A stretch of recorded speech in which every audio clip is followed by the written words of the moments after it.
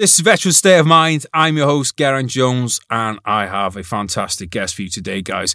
Before we get to them, I just want to say a very big thank you to the Royal British Legion for making this episode and all other episodes possible. The British Legion came to me, guys, in the early days of the podcast, asking to help. When we started the podcast, I was doing it out of my own pocket, and I just couldn't afford to keep it going. And the British Legion have stepped in, and they make it possible. All they ask in return is that you check out, and again, I say all they ask, they don't ask this. This is your old mucker Gez Jones asking you this. Check them out at rbl.org.uk. See what they have going on for veterans and their families. Thank you again for everyone recently that got in touch to when I asked about how the Legion has how their services have affected you or your family, or what your impressions are of the Legion. Appreciate all you guys getting in touch. And I appreciate all you guys as well that sharing the podcast. We can't grow without you guys. We don't have the budget to run ads or anything like that. Contrary to popular belief, I'm not sitting on a golden throne right now from my palace in Dubai. You know, if we don't have the budget to run ads for this podcast. So the only way we're going to reach more veterans is if you guys share it. So please, if you enjoy the episode, share the episode. If you don't enjoy it, don't share the episode. I think that's a fair bargain to be struck. I want to say thank you as well to Combat Fuel.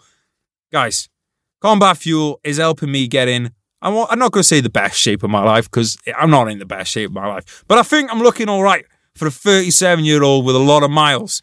Been a lot of miles in my life, guys, and I think that things would be a lot harder for me training-wise without the help of Combat Fuel's Pump Up, pre-workout, and regular pre-workout. I like to mix the two of them together.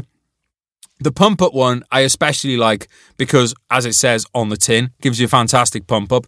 Who doesn't like a nice pump up on the arms days, especially shoulders days, especially. But the reason I like it as well is you don't get a crash on the back of on the back of it. It doesn't have caffeine in. I don't know how it gets you buzzed, but it does. Trust me on it. Check it out. Combat Fuel, linked up in the show notes. Also love the vegan protein. You've heard me talking about it a lot of times. I'm going to keep talking about it because it is absolutely delicious. Just mix it, even just mixing it with some water and a bit of ice is a beautiful summertime drink. So get that in there instead of your Pims. All right. Also, Zulu Alpha straps. Love them. They've been looking after us for a long time here on the podcast. Blackbeard strap is my favourite. You will find their Bombers watch straps on the wrists of frontline operators around the world. Their social media has some... they got a lot of guys that are into Zulu Alpha straps who are on in the I don't know what you call it, the ship world, the floaty boat world, whatever. They're into them, and so apparently a lot of helicopter pilots, jet pilots. Bombers watch straps are getting all around the world, so check them out. You, as I've said a lot of times, guys, if you're wearing a watch and you have an expensive watch, then you want to make sure that it's secure. So you can use a Zulu Alpha strap to do that. On the other hand, if you have a shit watch, put a Zulu Alpha strap on it, and your shit watch, nobody's going to be looking at that because they'll be looking at the Zulu Alpha strap. So whether you've got an expensive timepiece or a cheap one, doesn't matter. Get a Zulu Alpha strap on there. All right, let's get into today's guests. Kelsie, oh shit, I didn't ask how to pronounce the surname. I'm going to take a guess. Kelsie Sheran is, don't hurt me, Kelsie, if I've said it wrong, is a Canadian Army veteran. She lives in Canada. She got up at 5 o'clock in the morning on short notice to do this episode, so I'm really happy about that. We are going to do, so today, basically, we were supposed to have a guest and they had to cancel. So today, we've essentially done a kind of like a political ranty thing. We talk about work, talk about politics and that kind of stuff. Kelsie has a book coming out about her time in Afghanistan where she spent a bit of it with the Black Watch. Just a shout out to you Black Watch guys out there, Operation Panther's Claw veterans. So we will have Kelsie back on to talk about Afghanistan in depth. But today, I just wanted to shoot the shit with her, to be honest. She's a really cool dude, very funny and very insightful. So I enjoyed the chat very much. Hope you do too. Please give a very warm welcome to Mrs. Kelsie. I'm going to say Sheran. She's probably going to shout at me for getting it wrong, but let's just roll with that. Kelsie, welcome to the podcast. How are you? Thanks, man. Thanks. I'm tired. How are you? I'm not tired. What's wrong with you? It's 5 goddamn a.m. I can't even talk yet. It's 5 in the morning, bro.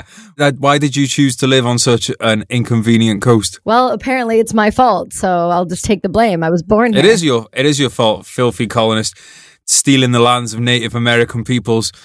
That is not a topic to talk about right now. Brother. Oh, but it is. Oh my God. It's on the agenda. It's getting talked about. Right. No. Right.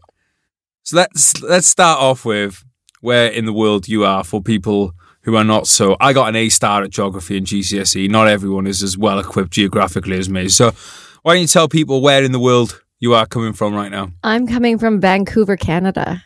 Don't know where that is. I'm a Canadian. I'm on the west coast of Canada. I couldn't be further away from you right now. So Canada, you got a couple of countries on the right side. Countries, provinces. We've got, okay, let's back. Let's try this That's what again. I meant, sorry. Did I say countries? I meant cities. So you got like Toronto, Montreal on one side, nothing. And then left side, you've got Vancouver. Pretty much, yeah. Pretty much. What is the state of affairs in Canada at the moment? It sucks really, really bad. We live in a communist country currently, and I am struggling with it on a level I cannot describe. Why are you on the podcast and not on the streets hanging politicians? Well, I genuinely like to stay out of prison. I have bigger and better things to be doing that hopefully will, raise enough awareness for Canada's horrible state. But yeah, I try to keep it in check. There are some big things to do in prison and not usually consensually. No, unfortunately. I know. AKA showers. Anyone? Right. So I'm actually really interested to know what's going on in Canada at the moment because as I'm sure there's probably a lot of listeners today, well, not a lot of listeners, but a proportion of the listeners who have been to Canada. And one of the things people always used to say to me when they come back is, I'd fucking love to live in Canada. And I, as a British person, I'll say this as well. I've always had high respect for the Canadian military because, you are the first Canadian on the podcast, by the way. Woohoo! You beat Jody Mittick out. He's going to be pissed. So you've got, First World War, Canada's reputation, outstanding. Second World War, outstanding. Afghanistan, outstanding. And I always had this impression in my head that Canada was like a really kind of, almost like a utopia kind of place to live, that it had a lot of the great stuff about North America, like the giant outdoors, the amazing scenery and all that. But it had very kind of like freedom-loving values, but not quite so, meth lab kind of like, if America is the meth lab, then Canada was like the apartment on top of it, which was a bit more chill. What the fuck's happened? What's going on? I don't know what to tell you. Oh my God, it's bad. Some people are going to say this is dramatic, but I don't really think it is. When somebody starts telling you, and I mean, obviously this is COVID related, but I think it's due to the fact that our prime minister has his head up his ass. He has no clue what he's doing and he's no different than his father. And I hate to be the one to say it, but it's true. And, I was young enough to see it then and I'm old enough to see it now. And I'm not appreciating the attitude or the lack of intelligence that comes out of our leadership. It's a struggle city when you have served for a country and you're just watching it go to shit currently. We had a point here up until, and I'm not exaggerating, I want to say up until 2 or 3 days ago, where we had to show papers across medical borders. And by medical borders, I mean, if you lived in Vancouver and you wanted to come say where I am, which is only 40 minutes away, you're not supposed to do that. They would stop you and ask you for papers and why you're going there and to justify why it's worthy of you being in that area due to, COVID. And I struggle with that because I don't think anybody should be stopped from going anywhere at any point, especially within their own country, especially if you hold a Canadian passport, especially if you're born and raised in Canada. I really struggle with that. It's not great. The borders being closed have economically fucked our country on a level that's just going to be incredibly difficult to come back from. I'm, I guess, considered a small business owner in Canada, and to see the state of the economy and other small business owners, but yet things like Amazon, who are across the street from me, and Walmart, who are down the street, can all stay open and nobody questions anything. So the state of Canada is really, the state of Canada really just at this point is a sad example of what used to be a really cool, beautiful country. Isn't it a real coincidence that in every Western country, these companies like Amazon and Walmart and because, we've got Asda open in the UK. Asda's owned by Walmart, so essentially Walmart's open, Asda's open. And it's one thing that's happened in every Western country: close small businesses, leave the big ones open. Right. It's fucking weird. And you say you mentioned about that. It's Trudeau, your dude, isn't he? It's you think he's doing a bad job, but he's doing a bad job for what you want out of him. He's probably doing a great job for what the big corporations and what people who are very kind of authoritarian in their leading, like, that's what he's doing. And he's actually kind of doing a great job of that, turning it into an authoritarian country. For sure. He definitely has his perks for people who are happy with his performance. I think it's like this in Canada and the US. I think it's been like this since the Trump era, where we've been, violently divided on both sides, whether you're one side or the other politically. I think the problem is we're looking at things from a skewed lens here. And this individual who's is being chosen to run the country it feels like he has got no handle on anything. It's obvious he's being told what to do on a regular basis. The guy can't think for himself. And people get angry when I say that, but you can see lack of leadership in an individual when you know what real leadership looks like, in my opinion. You know me, I come out and I say things like, we live in a totalitarian state. And then, like last night, before I got to bed, I was doing my reading and I was reading about the Soviet Union. And I was like, well, this is a real totalitarian state. Maybe we don't. But then I go and kind of look at what the definition of totalitarian is. And it's basically the government telling you what to do and you not having a say. And I thought, well, yeah, we do fucking fit that definition. Like when it's been illegal for me to go and see my family or go and see my friends or leave the country or open a business, that is a totalitarian state. Totalitarian state doesn't have to include genocide of a certain ethnic group, because that's what, it could be worse. You could be in Soviet Russia. Yeah, it could be fucking worse. Could also be loads fucking better. Why don't we aim for better rather than worse? Right. I get it, because it is bad. It is bad. It's bad to the point where here's the thing that I don't understand is we have had so many atrocities happen in this world, and it's all started from a slippery slope, and we've allowed it to continually happen, and nobody sees signs because they cannot honestly believe in their day and age that something horrific could be happening to them, or that it could be happening under their nose and them not notice, especially I watch the news though, and I go on Facebook, so I must know everything. I must be being spoon-fed all this information. They wouldn't lie to me. Global news and CTV and national news, they would never lie to me. No one's ever died from the vaccine. No one's ever died from this. Everyone's dying from COVID. Fear, fear, fear. And now it's, you can't do this. And of course people are compliant because they're fucking terrified if they leave their house because they think that they're going to go kill their grandma. Nope. Grandma was going to die anyway. Sorry. Yeah, one of the kind of the mad things about this is I don't think this would ever have been able to happen and I think one of the reasons that a lot of other countries kind of around the world are not so strict about it is because we've lost our relationship with death in the West. Yes. We seem to think, because what we do is people get really old, we stick them in hospital, they die, and it's kind of all out of sight, out of mind. But, like for a lot of people, like, this is the first time that, and the reality is that most people under the very high age groups do not need to worry about dying from COVID. Yes, are there individual cases? Yes, there are, the same as there is for everything. There's always exceptions to a rule, right? But overwhelmingly, if you are, say, a 40-year-old person, you do not need to worry about COVID. But most people in Britain and Canada have never had to worry about dying from anything in their life, really, unless they happen to be born with, some like an abnormality of the heart or something, which is, again, tiny percentage of people. Most people in Britain expect to live until they're in their 80s and 90s and die. That's what most people expect. Mm-hmm. So when they got the fear put into them from politicians and media, for the first time in their life, they've had to confront death.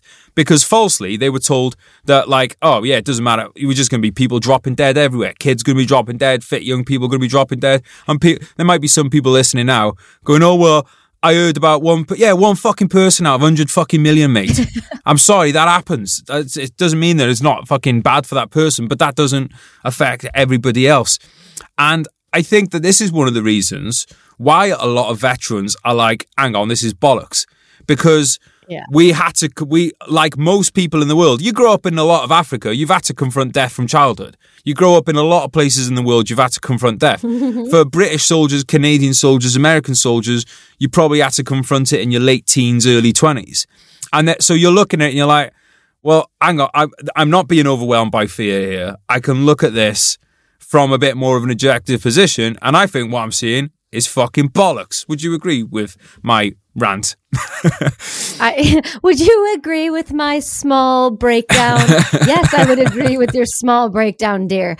I think you're right. I think listen, it's a difficult stance to take, and you and I both have had this conversation on my show, and we've talked about it extensively into how the veteran mind is very, very complex and different compared to a civilian mind, and not complex in a more advanced way, but often in the opposite. And what we find with... We're definitely not saying we're more advanced, wink.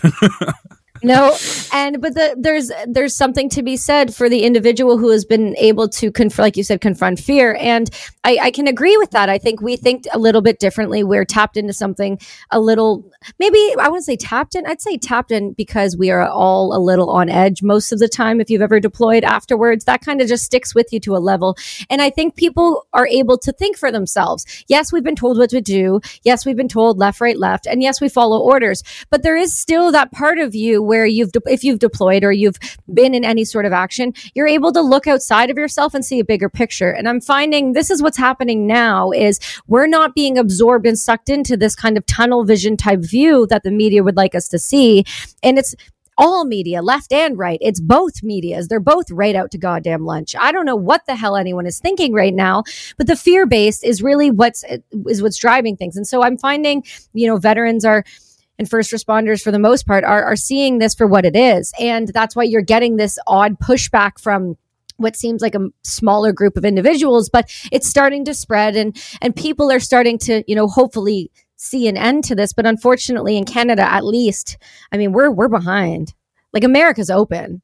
Like, I'm going down there next week. America's open. That's what blows my fucking mind. Because at first, they were all doing the same kind of thing. And you're like, all right, I don't agree with it, but I can see that even though it doesn't make sense to me, that it makes sense that these countries, if they believe that, would be doing something similar. Commonality with it. Now you have such variation. It's like, all right, you fuckers, you can't all be right on this. And people say, oh, well, there's different outbreaks and different variants. No, bollocks. We're an international community. That if you look at the figures and places, it's pretty much the same, regardless of what people have done in terms of their response to it. And now we've got... I was sitting in my fucking... watching the Wales game the other day, 2-0, well done, Wales. I was watching that, and there's thousands of people in that stadium in Azerbaijan. Oh, I know. So I'm like, all right, so Azerbaijan have got such a great health service and everything like that they're all right with COVID, are they? But over here, where we've got the NHS, we haven't. And it's just... It doesn't... The lies are kind of really clear now, and I do think more people are coming over to it. But I think from the veteran point of view, if you're in Iraq... if you're in Afghanistan, you have seen with your own eyes government incompetence, government lies, and it doesn't mean that there was no good that came out of those deployments. I think there was an opportunity to do good, even though we went for the wrong reasons. But realistically, it's like, I know the media lies because I've seen them lie about what I was doing in Iraq. Right. I know the government lies because I've seen what they said when we were on the ground. So I think that is like a gift that you get as a veteran, to be like, because it's not even being skeptical, because skeptical's just kind of looking through everything of a lens of, oh, well, maybe they're lying. It's like, no, I know for a fact that they lie regularly. Yeah, it's like it's like the way people are behaving now is they've walked in on their partner, and their partner is getting smashed, and they pull the covers over and go, well, we're just having a cuddle, and then people go, oh, okay, I guess you're just cuddling. Like, I'll ignore the fact that I saw a massive mamba flopping around in there and just carry on with my day. Right, we've already established that your ancestors came over and stole land from Native Americans, so we don't need to cover. We don't need to cover that. Let's talk about your route into the military. Okay. Discuss. Let's have it. Okay, it's nothing spectacular. I mean, I'm one of like the normal people who decide, but I joined the military. I went to I decided I was going to go to college at the age of 19 after a horrendous, what I thought was like life-ending high school breakup, and I moved to Ottawa. Was that a situation that I just described with pulling the covers? Yeah, no, God, no. Oh, it was. No, I've never. Well, there you go. No. That's where your eyes were opened. And that's when they were opened. No, I've fucking never had to go through that. Thank God. I've been very fortunate. I went to Ottawa, which is our capital of Canada, which is smaller than your small town, I'm sure. And that just happens to be Canada's capital. And I went there to play soccer, of all things, for a team. And I met, it was Remembrance Day, so November 11th. And I went to a ceremony down in the capital. And on the way home, I was taking the bus and I met a lady who was in this World War II uniform. She was Air Force. She looked like this, just walked out of a superhero movie, just this badass woman. And I wanted to have this conversation with her because I'm obsessed with history. I've always been. And I really I loved veterans from the get-go because there's that air of curiosity around them that you just want to pick and pry at them. Maybe that was just the way I was raised, but I was raised to respect that. And so me being loud and obnoxious, I decided I was going to just walk over to this woman. She was willing. She sat with me and she just started telling me some crazy stories, and my stop had passed and I realized I was hell and gone and turned around and went home. And I said, I'm going to join the military and I'm going to drop out of college and I'm going to do it right the fuck now. So I walked into the college for a class and I walked up to my professors and I'm like, peace, I'm out.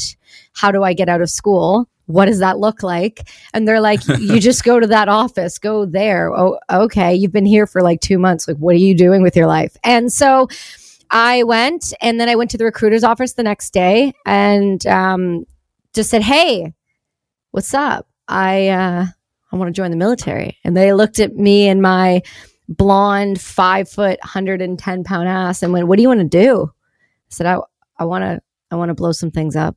I have a question. Did you end up in the branch that was the first recruiter that you talked to? Here's the thing. In Canada, at least at the recruiting office I was at, there wasn't like they were not separating themselves by branches. It was like, hey, this person wants to join the military. Right. Fill this out. We'll decide where you're going to go. Because they have a recruiting office, and I think a lot of people, it just depends who happens to be on the desk when you go in. So I want to be in the military. So I want to be in the Navy. No, you don't. You want to be in the infantry. You do. Right. If you've got someone cool on the desk. But all right, I want to go on a little tangent. Do it. History. What's your favorite part of history? Oh, that's a rough one. You have to, if you could only have one stack of books on one period of history, what are you going to go for? It's a toughie because I'm really into like the Egyptian history. I'm into that time frame, that that Pharaoh-y kind of time. I got a weird pull with that. And then I would have to say after that, you're kind of rolling into the World War I, World War II era of time frame. I don't know if it's maybe because our society's done such a great job of glorifying that time in that era and that way of life, but that to me is incredibly attractive. If you could live and like, let's say you've got like the invincibility cloak on, so if you could go and live in some period of history for like, let's say a week, and you can't get like, so if you go to Egypt, you're not going to get flayed alive, right, or anything, but you could go anywhere for a week. Where would you choose? Oh, that's a tough one. I mean, I think there's so many cool times. I would probably go back to the Pompeii Roman era. I think Pompeii was a cover-up. Do you know what I think it was? What? Oh my God, I gotta hear this. Dragons. You're out of your fucking mind. Fucking no, I'm not. It's dragons, mate. Dragons. Where? Show me the dragon. Show me the Welsh dragon skeletons. It's on the Welsh flag. It doesn't matter. We did Pompeii. We fucked them up and they covered it up. We did Pompeii. We went over there. We fucked up the Roman Empire and they covered it up because they couldn't stand losing to the Welsh. That's what happened. Have you been there? No.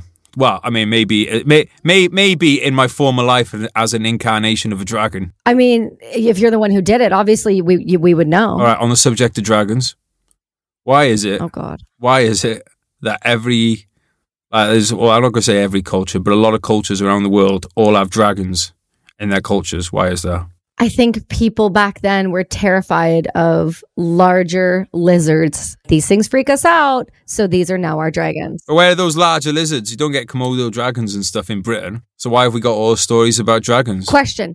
How do you know they didn't have them back then over there? Are you sure of this? Yes. You can't have Komodo dragons living in British. Well, I'm riffing here. I don't know, man. How you guys get cold? Maybe you could do, actually. Well, see? No, because I'm thinking, no, I've seen one the other day in Chester Zoo and they had heat lamps for it. Oh, well, see, if they have heat, I mean, they didn't have heat lamps back then, but it could temperature difference. Anyway, I think people just like the mythology behind it and they're terrified of it. Yeah, but that's what I'm saying. Where does the mythology come from? Because think about it. They've got China, dragons, Wales, dragons. Right. Other places, dragons. So if people got... Because it can't be from dinosaurs, because the first dinosaur fossils were only discovered a couple hundred years ago. So people had no concept of dinosaurs as we know it. So maybe people were digging up dinosaur fossils, don't get me wrong. And maybe that's what it was. That could be it. Or maybe. Like, look, at the end of the day, is the idea of a massive dragon, like a massive lizard, any more fucking bonkers than an elephant? I mean, have you ever looked at an elephant? It's mad. I saw a giraffe the other day when I was in the zoo. Those things are fucking bonkers. So giraffe. A giraffe is mental. If you said to me, mate, what are you doing with your time? I saw this horse the other day that had a neck that was like 15 foot long and it was spotty, I would be like, Kelsie, you're off your fucking face. But so really, is a dragon any more different? No, you're not wrong. I think they probably, I mean, listen, I'll play along. Okay, so let's just say there were dragons that existed. Where did all the evidence go? I want to know. We have stuff from back then. It's covered up by the government because they don't want Wales to rise again. So you think the government, all way back when, covered up that they had dragons that wiped out Pompeii? Well, they didn't cover it up. They put it on our flag because they're hiding it in plain sight. I was just going to say they're hiding in plain sight. Hiding in plain sight, those motherfuckers. All right, pyramids. Yes. Pyramids. Okay. Aliens, yes or no? Fuck yes. You think it was? Fuck yeah. There's no way people, but I'm sorry. You want to say whatever you want to say about aliens. Like, listen, we are in a day and age now where we're discovering fucking the tic tac that can go from 0 to God no. Like, I follow the shit. Okay, listen, there is a high probability there is something that is probing us and there is something that is looking into us. End of conversation on that. Pyramids, let's look at the logistics behind this. If you really sit down and look at the logistics behind this, tell me how the fuck that was doable in that day and age with that little of technology. Or I'll give you this. There was super intelligent individuals back then that they just fucked off. They're like, you messed up, kids. You didn't know what you were doing after this. We gave you this and we're out. Devil's advocate. Yeah. I think it is probably a lot easier to build things when you haven't got to worry about health and safety. And, you know, they were on some 0 hours contracts back then. You just have slaves and they just die by the thousands. Like, right, well, for sure. I guess the stone doesn't go in that way. Scrape those people off it and let's have another go. But like, think about the size though. Like, come on, you can't get enough bodies around one of those bricks to move that. Come on. You have never seen me bench, clearly. Right. Oh, God. Tic Tacs. I was talking to my mate about this last night and I thought, you know, and this is a bit stewy to me because I had this thing of, would there be aliens? But he was like, well, no, they're probably just drones. Yeah, they're probes. And I was like, oh yeah, that makes way more sense. Yeah. Well, would you send yourself, or I mean, you would send somebody else, but like, would you send yourself to go, I mean, to another place? I mean, look, it's the same thing we're doing to Mars. We just sent a drone that got to Mars that can pick up and land all over Mars and take photography. I mean, how can we think that there are not more intelligent individuals or whatever the form they've taken on somehow in our atmosphere? Of course they're just probing. They're not going to send actual little green men down here. People can't handle COVID. They would go mental. Here's the other thing though on that. Maybe they're not sending them here. Maybe they left them behind. Ooh. Because when your mates were finished building the pyramids and they left or whatever, maybe they left drones behind. Okay, maybe they did, but why are we just seeing them now? Well, we're not just seeing them now. We're not. Like, no, like there's been people talking about them for ages and shit. We're just admitting it now. Yeah, my thing is mental. Like you and me have both partaken in the 3-letter eye-opener that is DMT, right? Because I can't say the belonging name, it makes my tongue twist. But that at that point, I'm like, all right, I haven't got a clue what's going on with anything here. I don't even know if we're real. Right. I don't know if we know we're real. You and me might be having this conversation. We're running on some fucking game, someone's server on a big giant simulation somewhere. Could be. I have no idea. That's why it was at 5 a.m. Yeah. All I know is that there's nothing makes sense. That's all I know. And the drone thing, because I always think when it comes to alien talk and stuff, I'm like, when I'm in the garden, like an ant can interact with me. It sees me. He's like, right, I don't want to go by there, or I do want to, maybe he does want to come close to me. But the ant interacts with me. The ant doesn't understand me. The ant doesn't know what's going on with my head. It doesn't know what I'm capable of intellectually or anything like that, aka not much. But it can see enough to be like, well, there's a thing. And it kind of has this little limited interaction. And I think that's probably what we have with these Tic Tacs and things like that. We're kind of like, we see something, but then that's about as far as we can go with any of the stuff, because we can't, like, there's some people out there who have some good guesses about space, but the average person can't conceptualize space or any of that stuff. So one of the problems I think we have when it comes to discussions about alien life and life in general and consciousness and everything is like, we seem to think that we'd be able to understand it when we just understand it. I don't think that we've necessarily got I don't think that we've got the software and the hardware to actually be able to understand it. Even if someone was like, here it is, right in front of you, it would just be straight over the top of our heads.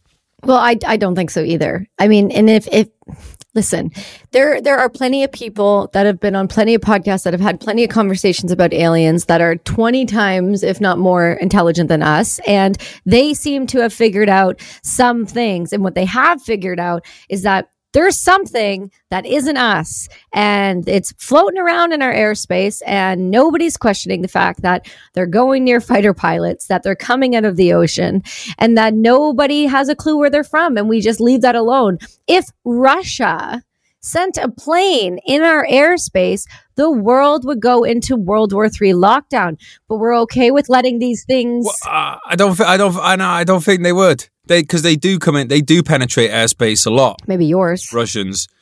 Maybe, yeah. Well, yeah, they already know you've ethnically cleansed the minorities over in Canada, so they don't need to go there.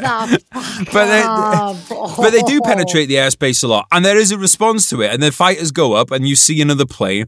And I just think if Russians had technology where they could do that stuff, they're not going to, like, when in military history has a country ever had a superior weapon to someone else and then not used that to become the most dominant power in the world? Yeah, there's no argue point there. I can't argue that. Never. No. It's never happened. It's like America is the global empire because they were the first people to get the atom bomb. Right. Boom. Simple. Yep. Britain had a superior navy. Boom. Simple. It's when people get, like, you can go back to the Roman legion was, it's not a legion is not a weapon, but it is in a sense, dominated the world. When people have the superior military technology, they run the world. So if Russia had, or China had these things, they're not going to be like, you know what, we'll just sit on this technology. They're going to be like, you fucking open this Mandarin book now, fucking Mandarin for idiots, and you learn this book by the end of the day, and then you turn up to fucking work tomorrow. Not that you're getting paid. That's how it'd be. That's how it'd be. Right. Now that we've got, let me check off. Aliens. Done. Check. Perfect. Right. Now, DMT. Check. We've done the Joe Rogan, the Joe Rogan checklist. Let's get back to the military stuff there. Let's do it. So how did you end up then being filtered into the army that you were in, right? In the big boomy guns. In the big boomy guns as an artillery gunner. So I actually wanted to go infantry. I didn't know what really infantry was, but I knew I was fit and I knew I could handle that because I was an athlete before. And so when I'd been fighting since I was 4 years old, and I'm a 2nd degree black belt in Taekwondo. And I know people are like, it's Taekwondo, so that's shit. It's not jiu-jitsu. Well, fuck off. So I've done plenty of, I see your face. I see what your face is doing. I knew you were going to joke there. Well, I was just going to say that I think we're the only two podcasters that don't do jiu-jitsu. I mean, Yeah, I think so at this point. I mean, how many of us are there? And like everyone does it now. If I want to roll around with sweaty dudes, I'll go to a gay club and listen to some good music, or just roll with Paul, right? So yeah, so fucking so hot. Oh, I see. I hit the button. I knew the button and I hit it. So here's the thing. Why is Paul not on? Well, I told Paul we're gonna do one with all three of us, and he was totally down. So I'm down. Hopefully, I'll see him next week for a drink, and I'll caress his head. Oh, for fuck you. Yeah. Yeah, I want you to feel that pain too for the 5 a.m. here. So, cry it out. So with them, they said, you're too small. And you're most likely not going to make it through. So what we'll do is we'll put you into artillery instead of infantry because you're too small. So hang on, sorry to interrupt. So you could join. It wasn't a gender thing. You could, a sex thing. You could join. No, it's not a no. In Canada, if women can do the job, women can do the job. All right, cool, simple. So I decided, okay, I'm going artillery. And then I went to the 105 howitzers during training and did basic and all that lovely jazz. And then I switched over to the M777's 155 millimeter howitzer once I actually got to my regiment. And then once I got to the regiment, they're like, okay, you're going to deploy with this unit in about a year. And so within that time frame, it wasn't a year. It was September to April. And then we were out in April. And I deployed with the 777s. And then I was only on the guns for about 2 months before I got pulled off them to go. So okay, 777. Yeah. What do you mean by a 777? It means 155 millimeter howitzer. So it shoots a 155 millimeter round. It's about 100 pounds, 105 pounds. Okay. So what was your role on the gun? Depended. We had a gun troop. We each have, so how the artillery works is you go with there's always two guns together at all times. You're never on your own. And within that, you've got a troop of 5 to 7 people running the guns. And everybody has their, I don't say specialty, because we all have to know that gun inside out and backwards. And it was really run to the gun. Depending on the type of mission you're going to get is the position you're going to do. So for example, if we were doing a 50 round fire for action kind of deal or fire for effect, I'm not going to be the one loading the 100-pound rounds. I'm going to be the one loading the charges, pulling the lanyard, opening the breech. I'm going to be doing the other jobs. If we're doing fire for effect 10 rounds, I'll go up there and huck a couple rounds just to show that I can still huck a couple rounds that weigh the size of me. And, and it just really depends on the job, on what your staff members want you to be doing. I was a grunt at the time, so it's like, you're going to do this. And I'm like, all right, you got it. I'm doing that. And so I just kind of went where I was needed, and I ran the gun just like any of the other guys that ran the guns. So I have a question about the artillery, because I can totally understand how it's fun to pull the lanyard and have a big thing go boom. But I always feel like concussion syndrome's a great thing. I always feel like it's a bit like, actually I'm not going to say that. That was a bit too, but when I'm shooting, I want to see where my bullets are going, right? I want to see where my bullets are going. You want to see it? And obviously, that your forward observation officers and stuff are going to get to see that. Yeah.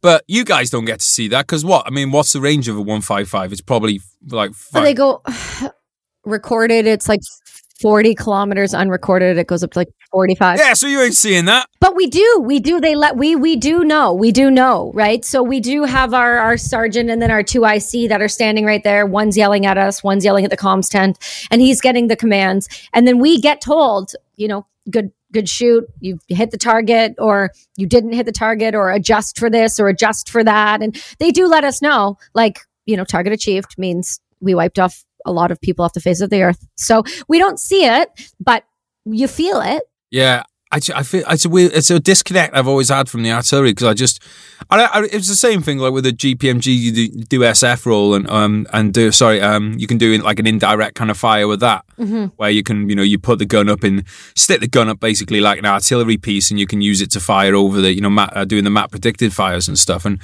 that was kind of fun. Don't get me wrong, but it's cooler to watch the tracer go pew, pew, pew, pew, and do that. Oh, it's a beautiful sight. Do you ever do the firing when you just put the guns down and you did it over open sights? It just depended. We tried not to do too much of that. We tried to, because we were in a fob, right? So we need to go up and over a little bit so we don't take out the only pretend wall we had. So in Musakala, there was a place called Roshan Tower. They had a 105 gun there that they just fired in the direct roll, because it was up above, so they could just point it down in the green zone. Now that looked like fun.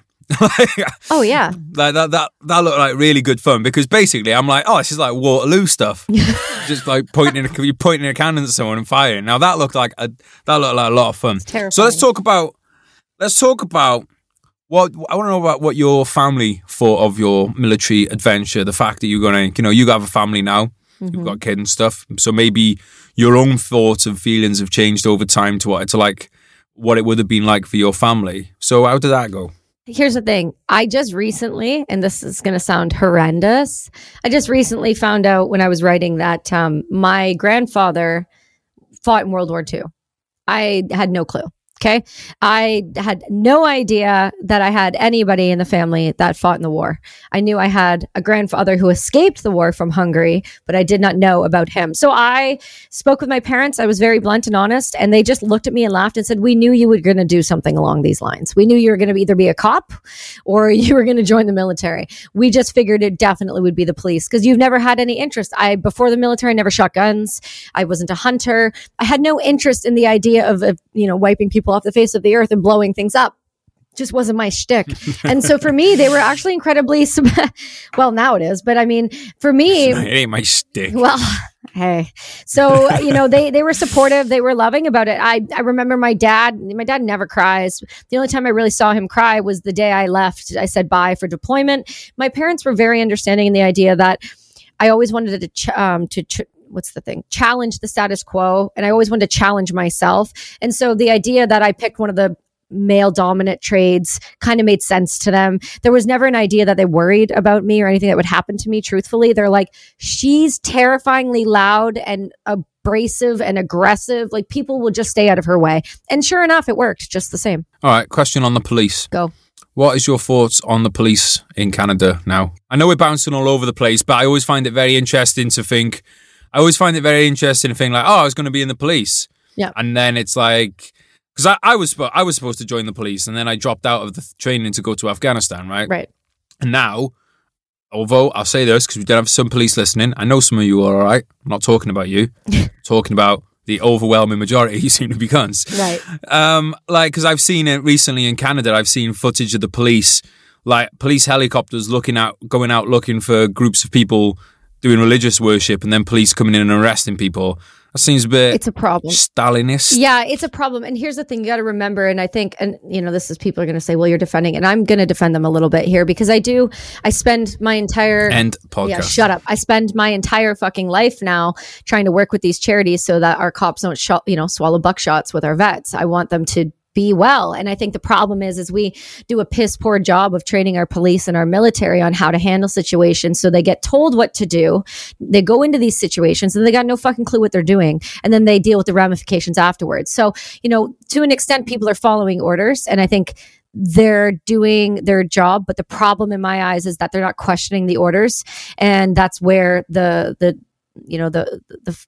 what's the word I'm looking for? The shit example of policing happens when people aren't trained properly, when people don't know how to question authority in a certain way, when there's something wrong happening, they just say, well, I was told to do it. Well, at some level, as a human being and as a person of society in Canada, you reserve that right to say, well, why am I going into a church and throwing, fucking whatever it was they threw in there and, bag and tagging people like we do overseas? Bro, this isn't a war zone. Act like it. Act like you're in a country that has diplomacy.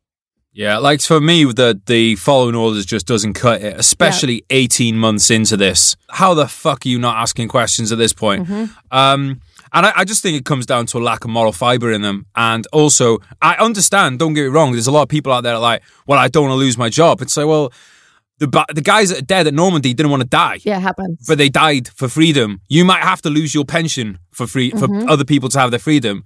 If you really care about these people you say you're serving them, then serve them. It might cost you some money. Right. But that's gonna be how it is. I'm pretty sure like everyone that's speaking out on social media against what's been going on, everyone is shadow banned, right? So your posts don't reach as many people. Mm-hmm. So if you are an author, a musician, anyone like that who sells your own product, you have lost out by speaking out against it. You've lost money. 100% you've been financially impacted by speaking out against it. If you're a cop, you need to find other like-minded cops and speak out against it. Because otherwise, how's it going to change? Well, it won't. It's not going to change. Like, people outside the organization aren't going to be able to change it. And if they do, it's probably not going to be changed how you want it to. So if you want if you're a policeman, or police officer, sorry, if you're a police officer and you want the you want the police changed the way you want it to, fucking take it on yourself, because otherwise what will happen is eventually there will be a massive overcorrection and you end up with things like defund the police, which is fucking ridiculous. Yeah, you end up with that. So it's, if you don't want that, fucking find like big boy pants on and fucking get it sorted. Well, I got something for you. Today's turning into ransom pants. It's okay. It's great. I'm here. Listen, I often get individuals who just sit there and just rant to me. You know this. I give that vibe off where I'm like, tell me your life problems. I'll try to fix everything for you. Well, I think it's because that hat. It's always the hat. Like you have a Jewish rabbi look. I do. About you know, right? It was once you said the word shtick. I was like, I really hope. I want you to start curling the hair. You know, I'm going to do the next time when I have you and Paul on. What I'll do is I'll curl, just the two. I'll curl just the two, and I'll put the rest back for you. We're not doing an episode with Paul because you were going for drinks without me next week. So that's not maybe happening. I'll call you while I'm with him.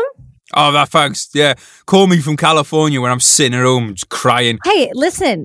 Get on a fucking plane, act like an adult, and show up that. Fuck, I haven't. I'm fucking skinned to the moment. I was talking to Peter about this before he came on camera.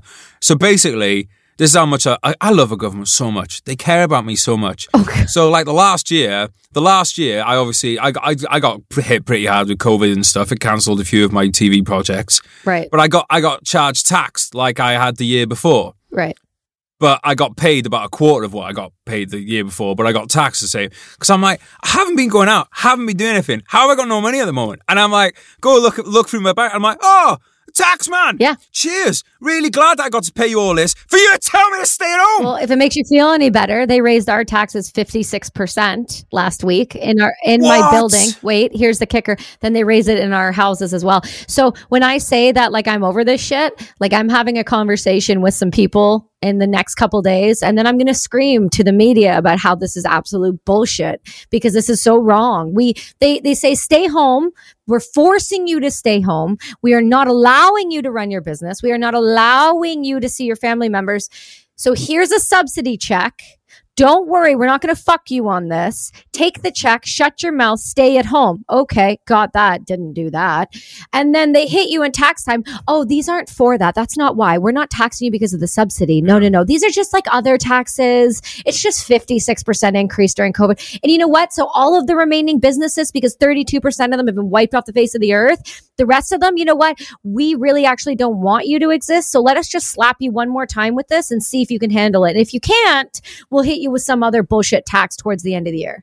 It feels like Amazon and Walmart and those companies could have picked up their end of the fucking deal a bit more, considering they've been the ones to allow to stay open. Well, exactly. You know, I said this since the beginning. It's like, if you are going to tell people they can't open their businesses, tell credit card companies they're not allowed to charge interest on people's debt until everyone's open. Because they have this fucking bollocks. Right.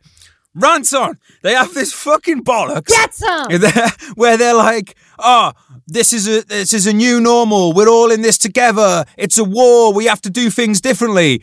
All right, yeah, cool. That sounds good. So Big Pharma aren't going to make any profit off the vaccines. Oh, no, they're still going to make profit. Billions. All right, so Amazon and that lot are still going to be able to have their legal loopholes. We're stopping that, are we? No, that's going to happen. Well, so what is the new normal? Oh, we're just getting rid of the lower middle class, basically. That's the new normal. Yeah. And I don't really buy into the global reset. So I don't really buy into that. And the depopulation stuff, I don't buy into that. Reason being, because they want as many people as possible to be around to be a fucking cog in the wheel. They want us to be, they want you to earn just as much as they want you to earn enough that they can tax it, but then not give you any of the fucking rights. You know, that's what they want. You basically like fucking cattle that they just want to take tax off so that they can fucking they take that money then for them and their big businesses and they live the fucking nice life. And it's basically the old feudal system that we used to have of, right, you're a fucking peasant. You give this tithe to the state and we live in a fucking castle. It's exactly what it is, which maybe that is the natural state of human beings. That is what, maybe the same way as you have a fucking queen bee and worker fucking bees, maybe that is what humanity is supposed to be, even though we don't want it to be. Maybe that is the natural state of things. And we have to constantly fight against that in order to not go into it. Because if you look at history, what we've just had is a blip, you know, of like, off the back of the... So basically, we've had a few decades of freedom bought with the lives of fucking tens of millions of people that died in the Second World War. And now we're just sliding back into it. I don't really have a point in what I was saying other than that. Right. Down with the government, cut taxes. Oh, man. So when you joined the military, right, were you like me? Did you believe in, the government cares? Oh, yeah. The government is about freedom. The wars we fight are about freedom. You believed all that. Shit! It's bullshit! I did, though, because I joined in 2007. So we were at the height, right? We were at the height. And by 2009, I had been deployed. So we were at the height of everything that was going on. And we were in the Wild West of Afghanistan and Iraq at that point. You know, we were fighting the good fight is what I was told. I was told we were saving the women and the children, because that's what got me, right? I have an issue with men, with men taking over women the way they do. You all big grunts think you can just, fuck off and do what you want. Accurate. So, when you're bigger than a woman, I have an issue with it. Yeah, exactly. So, but that's what was happening overseas. So to me, they sold it to me in the sense of like, listen, you're going to save women and kids. They're, they don't have rights. They don't get to do what they want. They don't get to pick when they have kids. They don't get to pick who they marry. They don't get to vote. They don't get to fucking have their face in the goddamn sun. We're going to go and we're going to save them from this. We're going to save them from getting stoned to death. We're going to do all these things. So when I went, the idea was, we were liberating these people. Women were going to be allowed to vote for the first time coming up in the next election, which was a giant deal. I think most people know that. And so for me, it was, I wanted in this naive mindset of I wanted to help these little girls so that they could end up saving themselves and end up not having to be married to their cousin or their uncle or sold to somebody because of a couple fucking cows and goats. And by the way, I don't want to go too deep into your tour today because I want to have you back on when the book comes out. So, all right. But but philosophically speaking, I think you're exactly right. I think the majority of Canadian, British, American soldiers at ground level did think that we were going there for something good. And look, just because the actual reasons were bad for going doesn't mean that there wasn't good done on the ground. Like, we did open schools and we did allow women. We did. So that stuff all happened. Oh, yeah. But then obviously, we're like, bye. And we just fucking. And then we reverted back. But it's worse as well because it's like, I remember you getting a bit chopsy, missus, when the Brits were here. That's right. You don't need that head anymore, do you? And so it's like, we're even worse because instead of just, what's worse than living in that is to have someone come in and be like, hey, we're here to change things. They get on board and then you go, jokes, just here to make some money, bye. And then we fucking leave. The reason that, because people are like, people in the Second World War didn't suffer that much with PTSD and all that stuff. What's wrong with these people? Well, yeah, one, yeah, exactly, that's a joke. But two, people are like, people are softer now. I'm like, I think maybe a lot of it's got to do with the fact that people if you went to the Second World War, you knew that really, even though there are some obviously like nuanced areas, essentially it was a kind of a good versus evil fight. It's about, as far as wars go, it's about as clean cut as it gets. Whereas with Afghanistan and Iraq, right, you're like, I think anyone that's a bit of a thinker carries a lot of guilt about it because it's like, Jesus Christ, like, we just fucking abandoned these people, and like, you see them as people. We went in there, we promised them the fucking world, and we've abandoned them, and like, they're all fucking dead. They're all murdered because of what we did. Mm-hmm. Like, we might not have killed them, but they died because of what we did. Right. And I think that guilt is a massive part of what fucks up like so-called kind of war on terror. Because obviously, at this point, I don't think we can say war on terror when I think we were at least equal in our share of handing out terror. Of course. Well, that's what we do, though, right? That's our job. That's what we were told to go do, is be as terrifying as possible. Not in the traditional sense of being like, go terrify these individuals, but it's like shock and fucking awe, fuck around and find out, and now we're here. Like, it was terrifying, like enough that we hit them hard, we hit them with a lot of people, and we overwhelmed the system. And unfortunately, whether we like it or not, they were so ready for that because they've been doing this shit for fucking decades. They know what war is, they know what malice is, they know what fucking violence is, and they have no issue using it against their own people and using it against other other countries. So the fact of the matter that we thought we could go in and do anything but rustle up feathers, piss people off, and end up getting more and more killed is we're out of our fucking mind. It was kind of mad as well. Is they're like Kelsie, go over there, fight for women's rights to have a voice and all that kind of stuff. And then you come home and they're like, shut the fuck up and close your business. Like, it's just... Isn't it great? Isn't that fucking awesome? And you're like, you know what else is super great right now? I thought I went over to kill people in order for other people women to have a voice. It's like, yeah, no, that was their voices, not yours. You shut the fuck up. Yeah, your voice doesn't fucking matter. And you know why your voice doesn't matter, Kelsie? Because you're too loud, you're too abrasive, and you swear too much. So no one's going to pay attention to you. I'll give you fucking jokes on you, motherfuckers. It's a little bit different now. It's one of the things people say about small businesses. They're like, oh, well, small businesses could do this and do that. And it's like, well, one, I don't think you understand like how tight the margins are in small businesses. That a small business can't just go, I've just pulled this fucking money out my ass so that now we can like totally change the fucking business model that we have in order to cope with these big changes. So there's not that. Yeah. A lot of small businesses are one-man bands for a start. But the biggest difference is I don't think people understand like how much money big business put into the pockets of politicians, directly or indirectly. Because people are like, well, it's not like they bribe them. Or, sorry, what's 300 grand for a 20-minute speech? If that ain't a bribe, what is? 5 million for a fucking book deal, and all this kind of like Cuomo got 5 million for his book. Cuomo, sorry. Oh, Cuomo? Cuomo. I don't call it Cuomo. Cuomo? Yeah, he's in trouble. He's in a lot of trouble right now. They'll be fine. So's Fauci. They'll get a nice little parachute. No. They'll get a nice little golden parachute. They will. That's what his book deal and stuff is. It's like, Yeah, but I know, but Fauci, listen, from as far as I'm concerned right now. I'm just jealous because I've never had a $5 million book deal. Well, you will though, one day. If you keep talking like that, of course you won't. Once I kill a bunch of old people in old people homes, then I'll get the deal. You know what'll happen? All it takes is one white guy to just go on a spree, bro. You're on the cover of everything. Your book will fucking New York Times bestseller. Just start hitting. Don't do that. Jesus. Don't do that. I have had New York Times bestseller. I'm like multiple. Thanks very much. Well, listen, I'm trying to give you goals and things to aspire to. You know what? Actually, it's a good point. I don't actually aspire to having those kind of things because I've understood for a long time. Here's weird. Okay, here's a really weird one. You're a writer yourself, as I just mentioned. You have a book coming out. We will have a proper book dedicated podcast. No worries.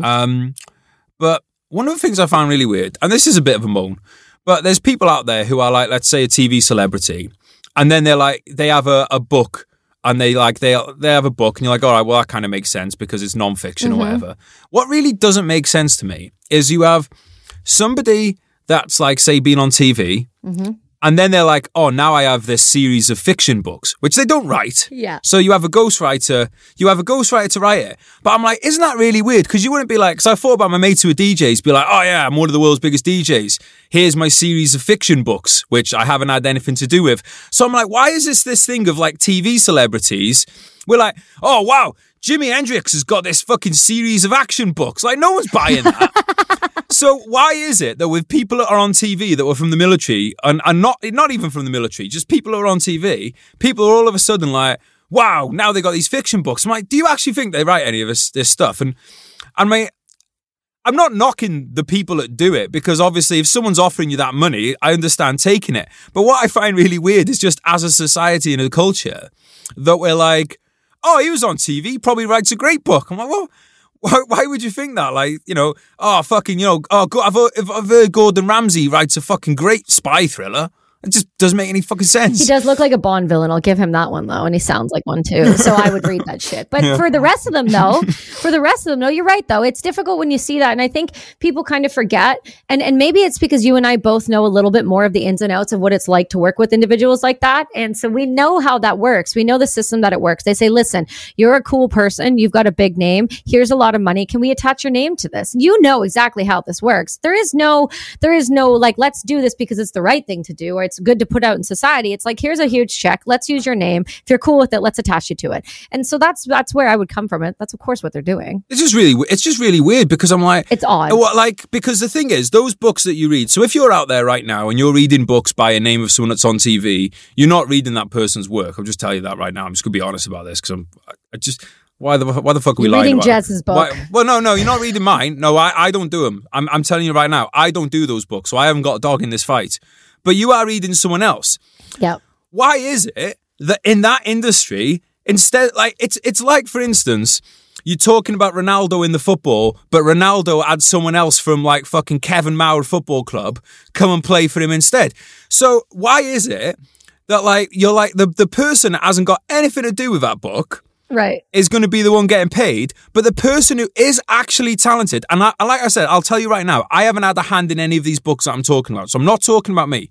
But if you like those books, it's because a talented individual has done those books, but they ain't getting paid like much at all. Right. But it would be like Ronaldo retires from football, someone else plays for him, but Ronaldo gets paid and the other guy gets like 10% of it. It doesn't make any fucking sense. It's like, what other industry are we giving money to the person that doesn't have anything to do with it, and then giving like the person that is genuinely talented? And there are a lot of these writers out there, you have no idea who they are, who are really talented. The people I've worked with in those kind of projects, they always put my name in the book, and I'm very fucking grateful to them for doing that. They're good people. Yeah, they are good, fucking great people. And like, well, you know one of them personally, and like they are great people, and I'm very appreciative of that. But there's a whole industry of people that do these books for other people who I haven't got a clue who they are. I'd like to know they are because they're fucking talented. But like, yeah, they're hard to find too. But they don't get paid shit. And it's just such a weird industry. I was just thinking about this the other day, and I'm like, you write. How is it like? I don't really want to go too far in the book thing, but how has writing kind of changed the way that has it changed the way that you kind of view the world? Because I think once you start getting a bit more, it starts making you ask a bit more questions, doesn't it? When you're asking them of yourself, you start asking them of the kind of the world too. I feel like when you start writing something, or you start delving in, journaling, whatever it is, when you have to stop for a second, not have anything to interrupt you, and you have to actually think and use your brain, you start to question things, you start to look at things differently, you start to ask those things of yourselves, and yeah, it's a completely different perspective. It flips things on its head more than I thought it would, for sure. Because obviously you've done the writing, but you have your own business and everything like that. Mm-hmm. What has been that transition like for you to go from military, have all the orders given to you, all your decisions made for you pretty much, to self-employed business owner? Jesus Christ, what a learning curve that has been. It's been a nightmare and awesome all at the same time. It's kind of like a shit sandwich where it's like, it's still my sandwich, so it's awesome, but it's still a shit fucking sandwich. It's a lot. It is stressful, but it is worth it. It is exhausting, but I have educated. I've learned so much. I've learned more now than I've ever learned in the 4 years of high school and the time I went to college when I got back. I have learned things that are genuinely useful in life, whereas before I had no clue how to run a business. I had absolutely no clue. I started on my kitchen table with a drill, a pipe cutter, and a hammer, and I was doing it for art therapy. Hang on, are we talking about business here, or are we talking about serial killer fucking stuff? Well, a bit of both, right? You have to start somewhere, okay? Leave everyone alone. So I started there, but that's where I started. I started as art therapy. I started my company as art therapy, not trying to have a company. And so as it grew, those learning curves came with it, but they were thrown at me at my pace and the way I wanted to do it.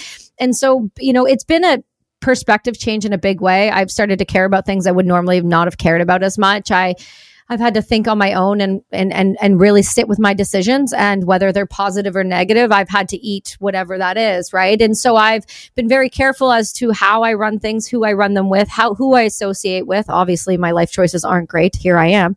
And so at 5 a.m. Yeah, at 5 a.m. I choose to think that it was the best thing I've ever done. And it has been up to this point. And so it's been a journey for sure.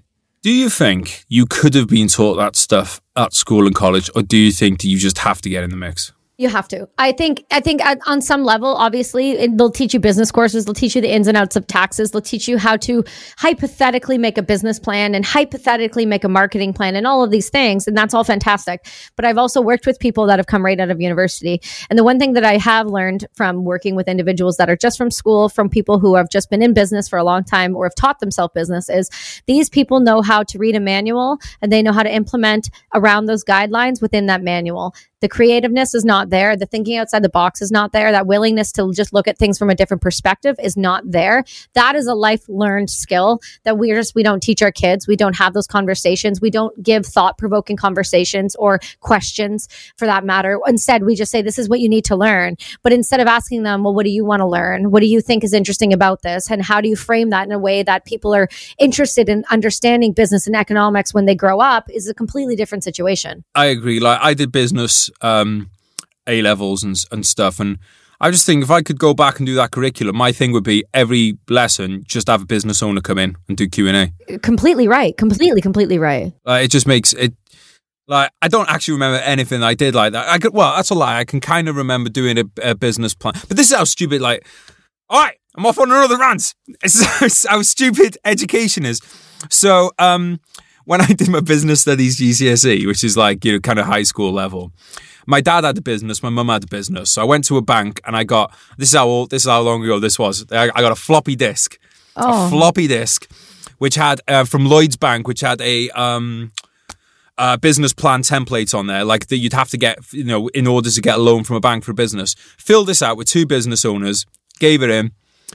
I got something like a C for it, right? Okay. And then the other people in the class, because they'd drawn flowers in their folder. They'd drawn flowers and it was pictures and it was like little mission statements, nothing that you'd actually be able to present to a bank.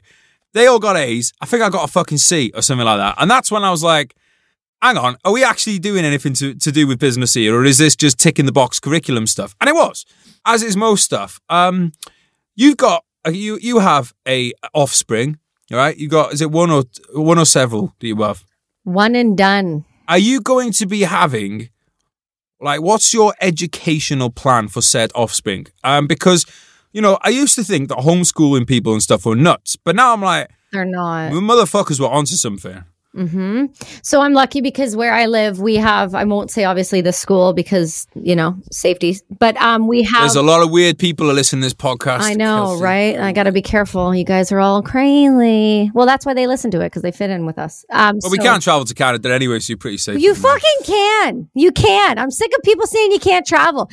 Do yourself a favor. Just get a COVID test and you're welcome. And then, I mean, you do have to sit in a hotel for 3 nights and then quarantine for 14 days while everybody else is open. But that's not my picking here. But hey, our prime minister got to leave the hotel after 12 hours after getting home with no quarantine. So that's fucking awesome. So that feels fair. Yeah. For schooling.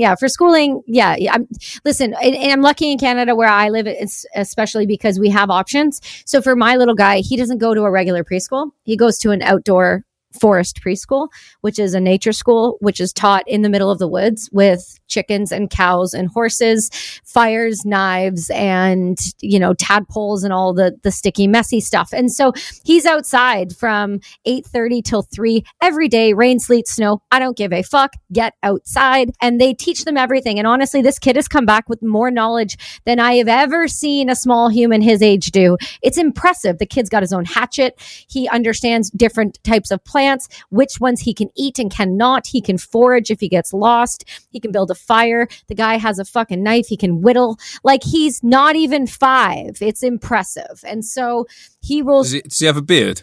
He's working on one. I'm picturing this kid with a beard. He's working on one currently. It's a struggle, but he's trying to be like daddy. So listen, he's going into kindergarten here in September. And this is where this is funny that you brought that up, because I'm having heart palpitations at the idea of him going to a regular school system.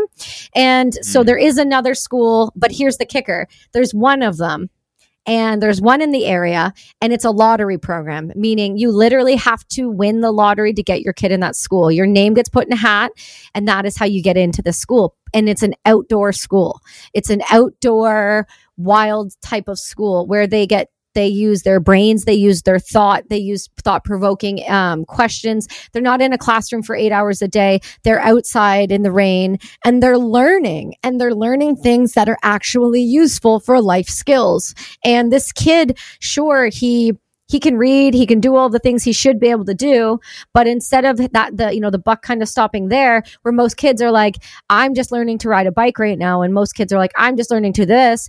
my son's over there going, hey, mommy, let's do this. We're going to make this and we're going to do this. You need all these ingredients and this is what you need. It needs to be, no, mom, put the timer on. Mom, put the timer on. Like, the guy is a smart fucking kid because I've given him different tools instead of just putting him in the system and saying, just ruin this kid. Take his creativity, take his individualism, take his amazing fucking locks of hair and judge him, make him feel less than, put him and beat him into submission, and then give him back to me in 10 years. I'm not doing that. So you want him to go to a SEER school, basically? What? Yeah.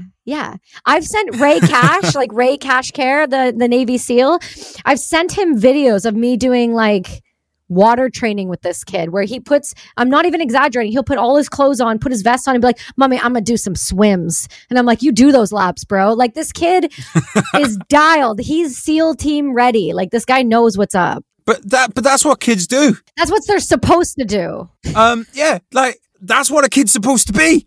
Right. Why aren't we doing that, kids? What will you do if he doesn't win that lottery, though? Will you consider doing homeschooling or maybe even just sending him to some kind of Spartan agoge where he lives out in the woods until he's a grown man? Yeah, we've got some stuff implemented that we're thinking of. And listen, I'm not going to lie, he's 7th on the list right now and I'm calling on a weekly basis. Like, these people are going to want to put him in the fucking school because I'm just going to show up every day and be like, he needs to be here. Yeah. It's going to be fine. I'll be like, is that Jewish woman again? She's going. It's that, hey, I'm not Jewish. That's my father-in-law's side. My husband is not Jewish. I'm unfortunately Catholic. Born and raised, like baptized, Catholic school, church, communion, the weird stuff that you put in the mouth. That depends on who your priest is. And then I became old enough to go, no. Well, I'm not from England, so that's your fault. I'm pretty sure that's an international problem when it comes to priests. Right. I'm pretty sure it came over from you. Right. Okay. 1, do not put me coming over in the same sentence as priests and kids. Right. Okay. I have something on the religious thing I was just thinking about yesterday, which is kind of bonkers. Matt Hancock, who's like the one of the, I would say, architects of totalitarianism in the UK, was talking about like compulsory vaccinations and stuff. And he's like, but obviously, if someone wants to object on religious grounds, we'll make an exemption them. So I'm like, all right. So let me get this straight. If I've read a book from 2,000 years ago that I agree with, and I'm like, I want to live my life by this book, you're going to grant me an exemption on that. Mm-hmm. If I've read hundreds of other books and peer-reviewed papers and things about the vaccine, and I make my decision that I don't want, that's not good enough. But if it's like, oh, Mohammed told me not to get one. Oh, well, no worries, you don't have to do it. I'm like, well, all these doctors told me not to get one, and all this stuff in history says that I shouldn't agree with you. Well, no, sorry, mate. That doesn't cut it. Either believe in God or get your fucking vaccine. That's fucking mental. Where are we in this? But bonk. Take over. Okay, so here's the thing, my love. There are lots of things that we don't understand in society. And the number one thing that we don't understand is stupidity. And we don't understand it because we've been given thought. We have objective thoughts. We have perspective. We have things that have happened to us in our life where it makes us question certain realities. And I feel like people have been told that they can have whatever type of reality they want. And sure, that may be true.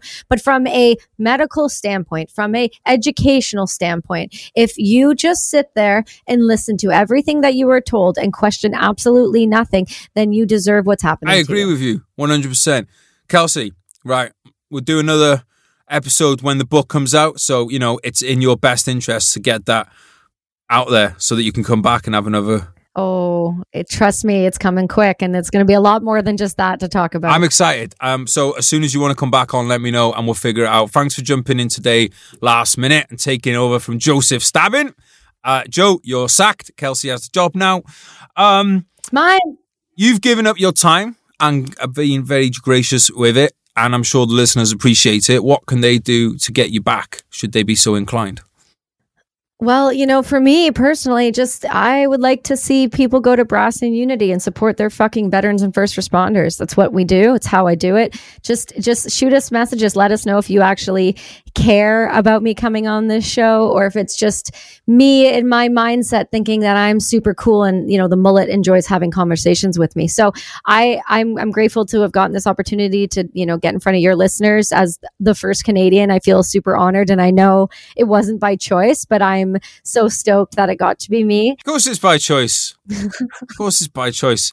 It's an esteemed list of people to get on here. And look, people listening, at the end of the day, don't hear excuses about, I haven't got money to support Brass and Unity. You can go over there, like a post, share a post. That's it. Because the thing is, right, if everyone goes and shares posts, all of a sudden you reach a very wide thing of people. And it might be that you haven't gone, you, the listener, can't get something, which is fair enough. But someone else might do it. So just share it. Cost you nothing. Do it. Do all of it. And then listen to my podcast. Yes. Listen to my podcast. Jez was on it and he ranted what you just heard for 3 hours, my friends. And cats. We talked about fucking cats and we cried. So just go support. Share the stuff. You don't need to do anything. Just share. And also do yourself a fucking favor. Read something. Be kind to someone. And just don't be a cunt and everyone will be fine. Agreed. You've had a lot of great guests on your podcast as well. Thanks, man. Yeah. And I've got to say that because they're friends of mine. I actually hate them on. No, you have had a lot of great guests on there. You do some really long interviews too, which I enjoy. I actually, the one on when it comes to like length of podcasts, interesting one. Like you and me could talk all day. But then like, have you ever had it where you've had somebody on, and because I've had guests on before where I've booked in like an hour and a half, 2 hours, which is why I started doing shorter ones, because I was like, you know, some of them were, let's say, a struggle to get to the hour mark. Have you ever had that? I've had that a couple times, but you know what I find is if you just wear like super low cut tops in front of enough people will just listen to you talk. So there it is. I saw your picture where you decided you were going to save all your material for like another shirt. Oh my scoop! I used to wear all Saints scoop necks all the time. That was the thing. And back in the day, I had a terrific chest split because I was super fit. I used to do a lot more running than I do now. Yeah. But like that was the thing. It was me. There was me and my mates, and they were all rugby lads. And there was not a chest hair in sight. No. Just chest splits for days was what was going on back then. But it's true. I think people, you know, listen, I think people try, like a lot of people want to come on podcasts. They want to do things. But at the end of the day, the podcasts that seem to be successful are the people who are, you know, a little more personable, not only have stories to tell, because I think everybody has a story to tell. And I think most people's stories are prevalent and important and should be shared. But I think it also, you have to be personable enough and you have to be able to just flow with things. And that's a struggle for some individuals. So it makes your job a little harder when you're interviewing them. But I think if you just ramble enough, they'll just stay quiet. It's fine. It's fine. Well, I think you're like me with it. We want to get people, we don't want just people on the podcast that have done, like, we don't want people on you know, all right, they've got 1 million, you got to have 1 million followers to come on the podcast or anything like that. You know, want to have everyone on. But the problem is when someone hasn't been in the public eye or someone hasn't done other podcasts and someone's like, oh, I'd love to come on the podcast. You're like, well, I don't know if you'd be able to hold a conversation long enough. Yeah, for like an hour and a half or 2 hours. And I'm kind of saying this now because I know people listening, you know, I do get messages from people want to come on. I'm like, and that's why I always say to people, start your own podcast. Because if you have your own podcast, even if you just do a few episodes now and again, people will be able to go, all right, well, I'll check out this, I could check this person out. And if you don't have social media, if your social media, you've got just a couple of posts on there, it's very hard for someone to be able to say, right, I'll take a chance on you, because, you know, you have to book a studio and, you know, have to put the time into it.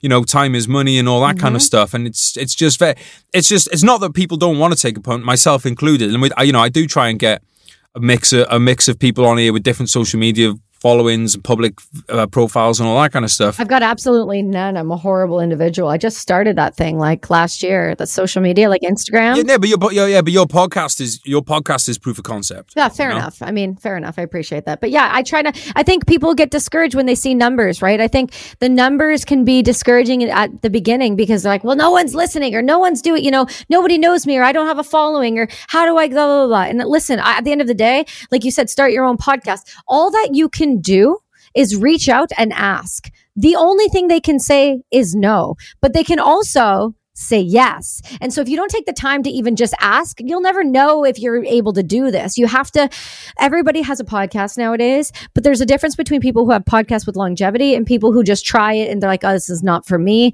Or they just don't have the chops to have a conversation long enough. I have been told since I've been 4 that I talk too much. I was fucking made for this, bro. I mean, I talk too much, but there you go. That's how it is. Right. Do you know what the average number of podcast episodes is for a new podcast before they quit? No. 7. No way. Really? That's it? Yeah, for real. I heard it on the internet, so it's definitely true. Bro, I did 7 the first week I had my podcast. I booked them. I wanted shit in the bank so hard. I did 2-a-days for a while and 3-hour 2-a-days. And then I realized really quickly, I'm like, yeah, I'm gonna do a couple a week. I'm gonna do a couple a week because it's a lot harder than people realize. Well, yeah, and it's especially when someone has a book or something, because it's essentially, and this is why, and I'll be honest with you, listeners, sometimes I get fucking pissed off with some of you lot because I ask you to share the shit and you fucking don't. Yeah. I spend a lot of fucking time doing this, and it can be disheartening. And I'll say this, I always say this, there are a core group of people that share everything, that leave reviews, and I fucking really appreciate you guys. And look, at the end of the day, some people are never going to do that, and that's just the way it is. But it can be quite disheartening when you've spent a day of your time reading a book, making notes, making questions, then you have the recording time, then you have the editing time.